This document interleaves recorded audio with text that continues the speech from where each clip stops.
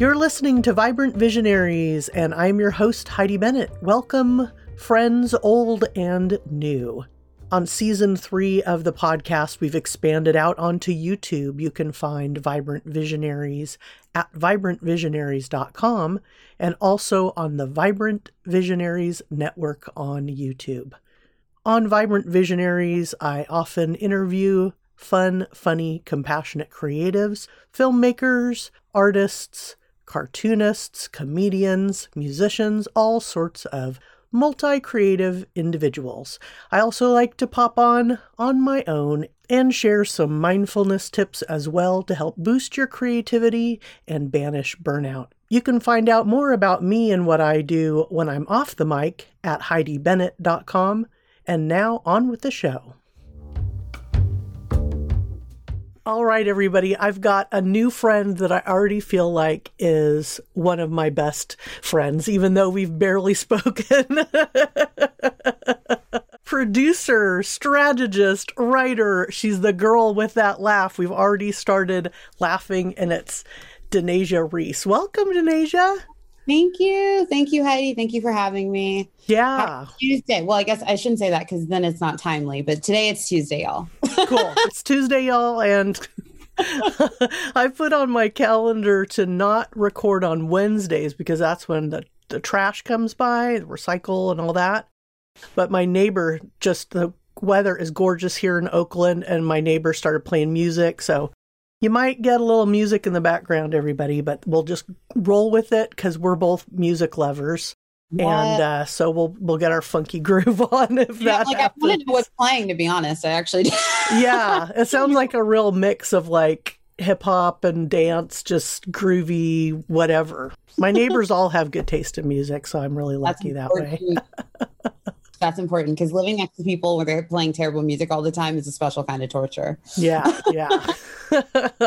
So we were talking through Instagram a little bit, and I noticed that you've got something that's new that's happening this spring, this summer. You're launching a new project, and I had heard about you by listening to you on Carolyn's Beyond 6 Seconds podcast, which I was on too way back in kind of maybe her first year of doing that. Yeah, and she's a great podcaster. She's a great interviewer, and I enjoyed listening to your conversation so much, and I definitely recommend that. I'll put a link to that interview that was about a year ago. So, yeah, maybe we can just talk about, this is the new for me, new for you, what's going on, what's cooking. After what we've gone through this year, it no longer makes sense for me to be hiding in the world. It no longer makes sense for me to be not living the life that I want to live. And I've always lived a version of the life that I want to live, but I've always kept like little pieces of like, it's almost like a leash I've put myself on, right? Mm-hmm. It's like, go far out, but not too far out. And the times when I have been far out, I've been kind of pushed out, right? And those are always the best moments, right?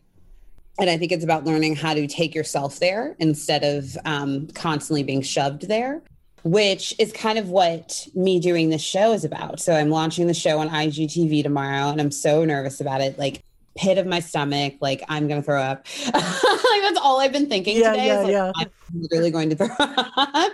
And I'm so excited about it, but it's just, I started with this idea at the end of the last year of I want to have my friends over for dinner and just record the conversation and like make a show out of it. There's been people that have done versions of that concept, and I was really inspired by that. And then obviously this has been the loneliest year of life. And even for me, where I spend so much of my time talking to my people and checking in with everybody, I feel super connected. I feel loved. I feel like I belong in this little patchwork of family that I've made. But even with that, it's still been the loneliest year of my life. And so I can't help but think about the people who don't have that, for whom this has also been an incredibly lonely year. As the world is opening up, I feel like everybody's in such a rush to like get back to normal. And there's so many people for whom that's not quite possible for a lot of reasons. I think of disabled folks who have felt more a part of our world than they probably ever have in this last year, as so much has become accessible. And so much of the way they've always been forced to live their lives has been forced on all of us, right? Mm-hmm. And I have created a sense of empathy in that experience. And so I wanted to create something for those people, right? And the folks who wish that they could sit around a table with their friends and have dinner soon, but like might not be able to yet for a lot of reasons. You know, I think a lot of people also, I definitely include myself in this, are not quite sure that we're ready to go back to, first of all, there's no going back. There's no going back to what we lived before. And I think everybody that's trying to is just frustrating, honestly. They're pissing me off. But I can't do anything about that. But, you know, for a lot of us, it's just not that simple. Like I was talking to one of my dear friends, Elijah, the other day, and it was like, I don't know that I want to go outside with these people who have been so reckless for the last year. And, you know, lots of other feelings kind of swirling around my head about the idea of re-entering society and, you know, the pace that we were all living at and capitalism and all these things. And so I wanted to create a space for all of that and to serve those people, right, who are not going to be fully out in the world just yet. And we're definitely going to move it into something that's more in person. So we started with virtual. Didn't want to get a bunch of strangers together. I mean, not strangers, but we don't all live in the same household, right? So it's not safe. I don't have the money to COVID test everybody and make them quarantine. And so I was like, let's just start this off virtual. And then when it's safer, when we're all vaccinated and you know, comfortable, probably summer, early fall, we'll do this in person and take the show in a new direction or in a next direction. Yeah, like expand it out to something in person. Yeah. And that sounds exciting.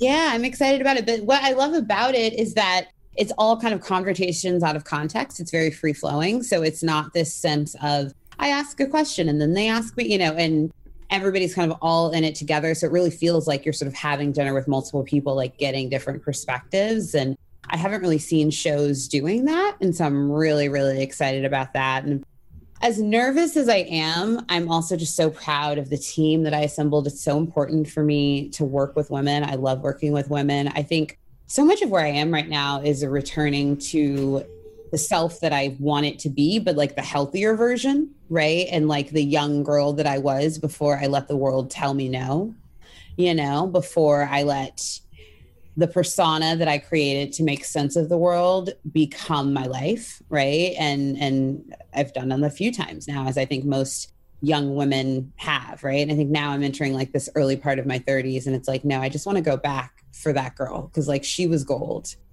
And if I had hung on to her a little bit more, I think a lot of things would have been different. I'm kind of making that change now so that the future is different. So that's where I am. And so those are some of the kinds of things we're going to talk about on the show, but a lot more than that. And the first 2 episodes are going to come out tomorrow, and then we'll be releasing more in the coming weeks. Awesome. So by the time this episode comes out, you'll have a few episodes out, and this is on Instagram, IGTV, right? So when, let's say you've got 4 to 6 episodes out now already, and you're looking back at those, what are your hopes and intentions for what vibe or feeling you want people to experience after watching a few eps? Such a good question. And actually, it's the question the person, Lori, who's doing the marketing for the show, that's exactly what I have to write down for her. So thank you for asking me that. But I think the first thing is I definitely want people to be just genuinely entertained, right? I want them to, it's a short form show, right? So it's not, 30 minutes of your life, but it is longer than, the 60 minutes, 30 seconds of content that we're used to seeing. So I really do hope that people will just be entertained enough to watch each episode and really take it in. Second, I hope to make them feel connected, right? I want people to feel like I'm sitting at my dining room table right now. That's how I want people to feel.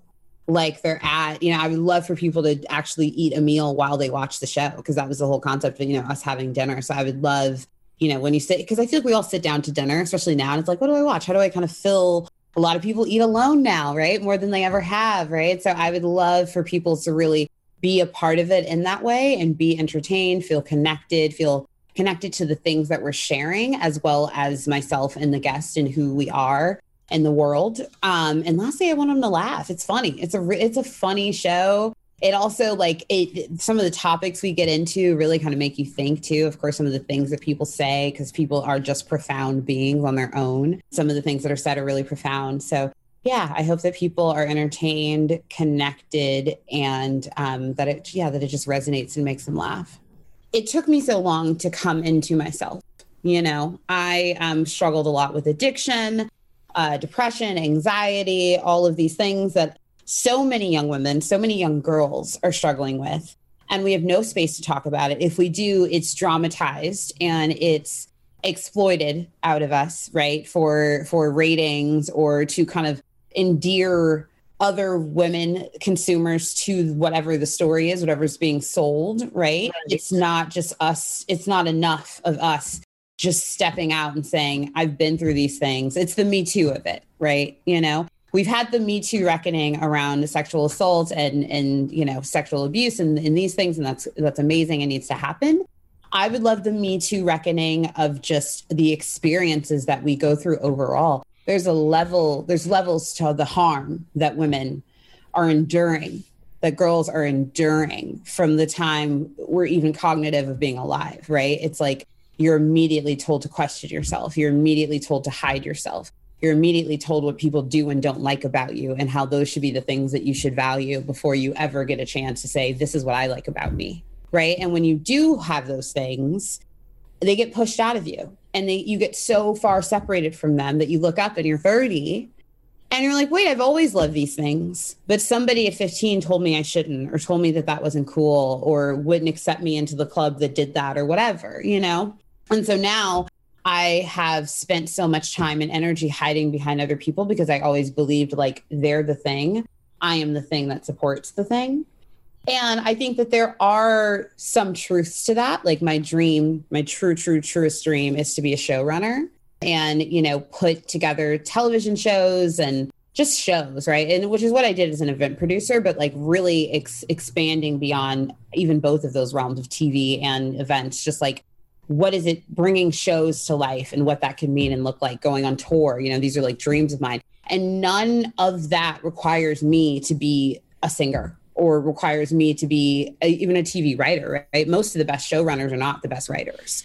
Sometimes you have somebody who's really prolific, but even you think of like Shonda Rhimes, right? Incredible writer, incredible showrunner, but always had a co-executive producer who's Betsy Beers, who is incredible and is so much of like the production part of that, right? And isn't as much of a writer. And they have their strengths with each other and separately and all of that. And so I've learned to see the talent in what I do and embrace that, but then also putting myself out there and really owning that. And so, yeah, I'm in that space right now where I spent so much time holding other people's hands.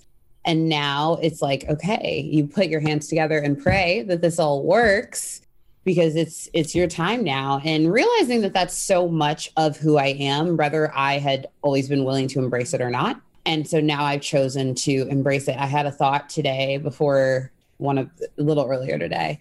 And it was like this little like universal download. And it was like, now that I've seen my worth, I can't look away. I love it. I love it. I love it. I love it. I love it. Yeah. If we can give ourselves compassion first, or learn how to give others compassion and then backtrack into doing it to ourselves, or circle back to ourselves, it's so much easier to create, to produce, to show up, to be vulnerable, to mess up and make mistakes and be okay with that and not feel that shame and all that. There's a certain little aha moments that happen where you go, oh, if I value myself and I'm not afraid, I can move forward. But those decisions do have to come from you ultimately. And then the world really opens up. There's so much possible. I don't know what, if anything, comes up for you when I talk about those subjects. I was talking to my sister about that yesterday. That was the journey I was on, like in like 2015. It's so funny. I'm like in this place now, the integration, right, of cells. And that was where I was truly at the end of 2014. I was living in San Francisco.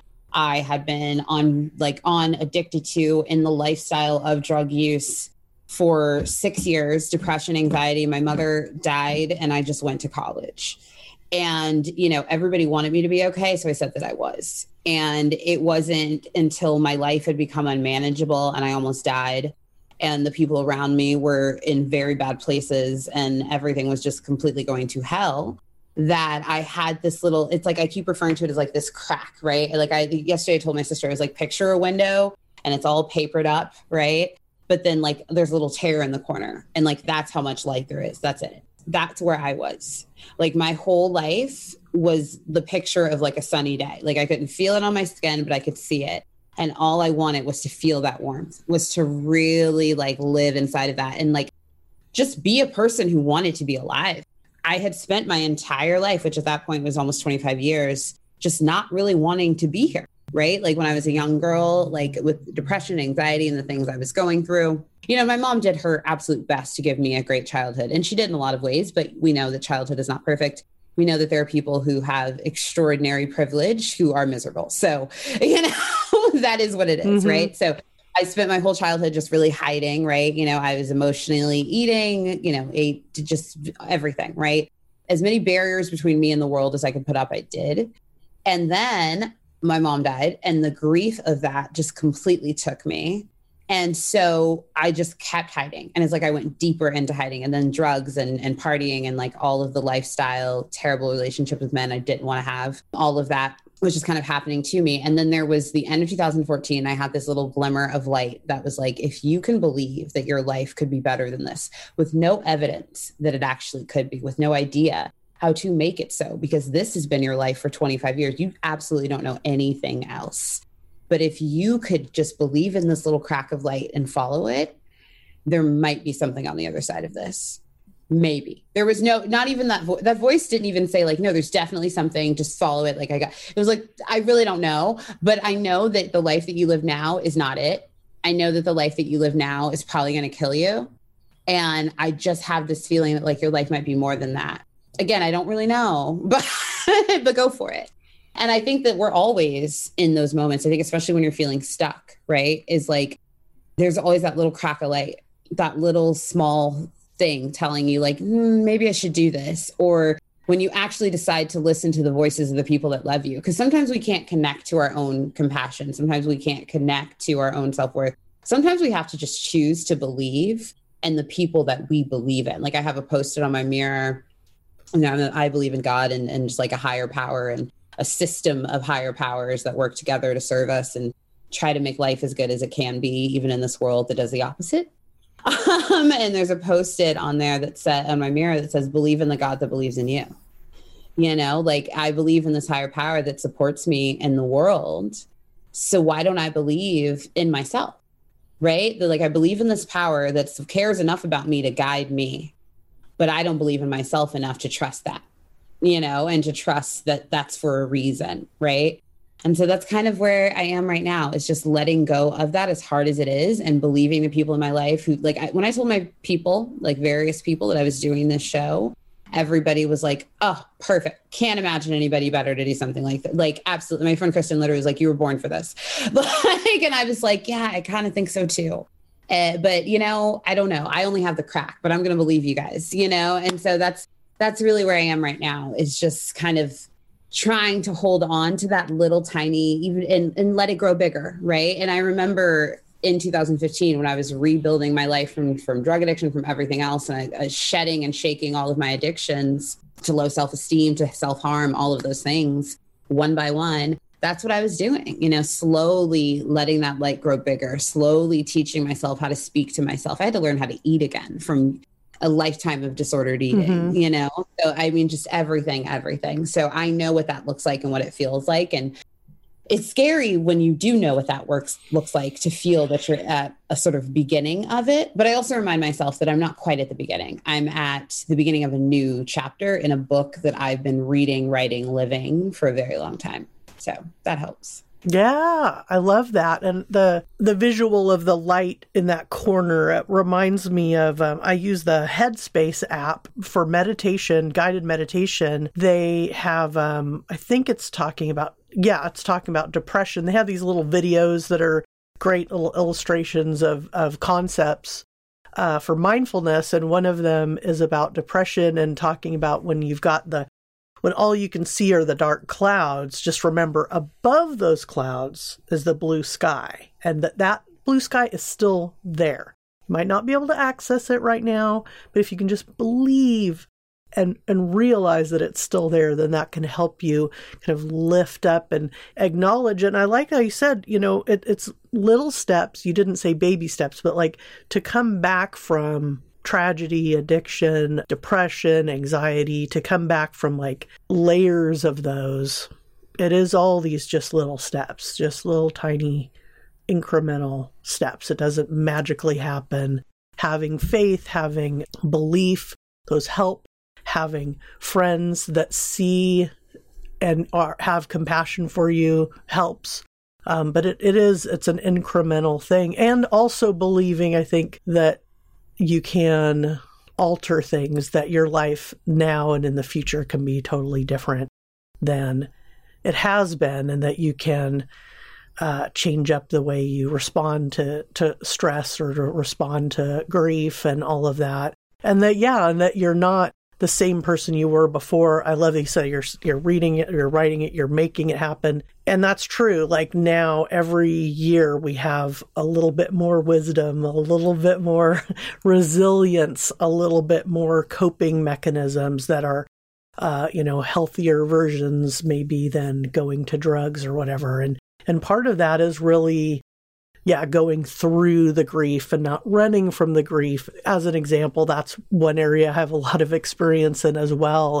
And I'm older than you, but I definitely had several dark years where I had several people I was very close to pass away. And I still feel them with me as these beautiful sparks of creativity and laughter and joy and beauty. And then I also still see little baby clouds of just like grieving that they're not a part of my everyday in the way that they were before, and that's something to just get comfortable with, getting comfortable with the grief. But also, I think my first huge growth spurts in compassion for others and myself. I mean, I always feel like I'm pretty empathetic and compassionate as a person, and my parents definitely also taught me a lot around that. But like when really close loved ones passed away, I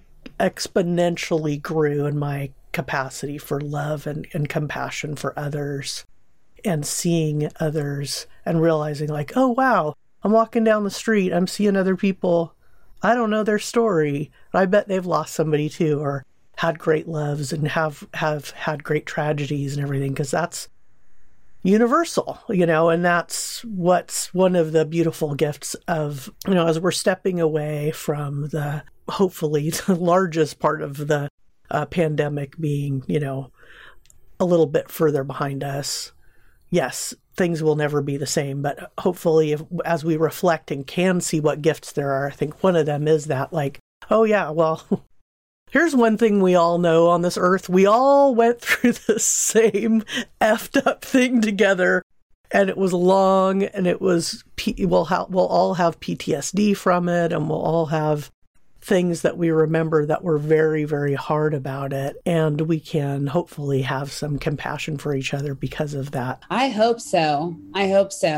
But you mentioned something that I'm also really trying, because I'm writing a book as well. I've been working on the book for, 6 years now, really. I had the idea again in 2015, and then I started writing it in 2018. And now it's like, it's on its way out into the world. And it's like, this is my story. And I'm looking for like those universal truths, right? Like what are in like this, I'm all about women, and I'm trying to just not talking about shame, right? Like we're not taught to speak directly to each other. That's always, I think every female driven company founder has had to have that conversation of like, oh, you can't just serve women because that's what you serve the majority of the population. How dare you? Like we're not allowed. What? And you must include the men. But I frankly am just not interested in that. I'm just not, and I don't think that I ever will be. At least at least like not in the context of maleness and masculinity as we know it, as it shows up in the world, right? And so for me, I'm asking about the universal truths of the femme identified experience. And, speaking to what I was saying earlier, a lot of it are those things: grief, sadness, depression, anxiety, harm, trauma, but so much of that can be reinvented into the beautiful things that we also are, which are creative and strong, but also vulnerable in very specific ways because of the things that we've been through and deserving of such specific care, each and every one of us as individuals, and then collectively as women, and being served in this world, and represented and supported and protected, right? And so I'm like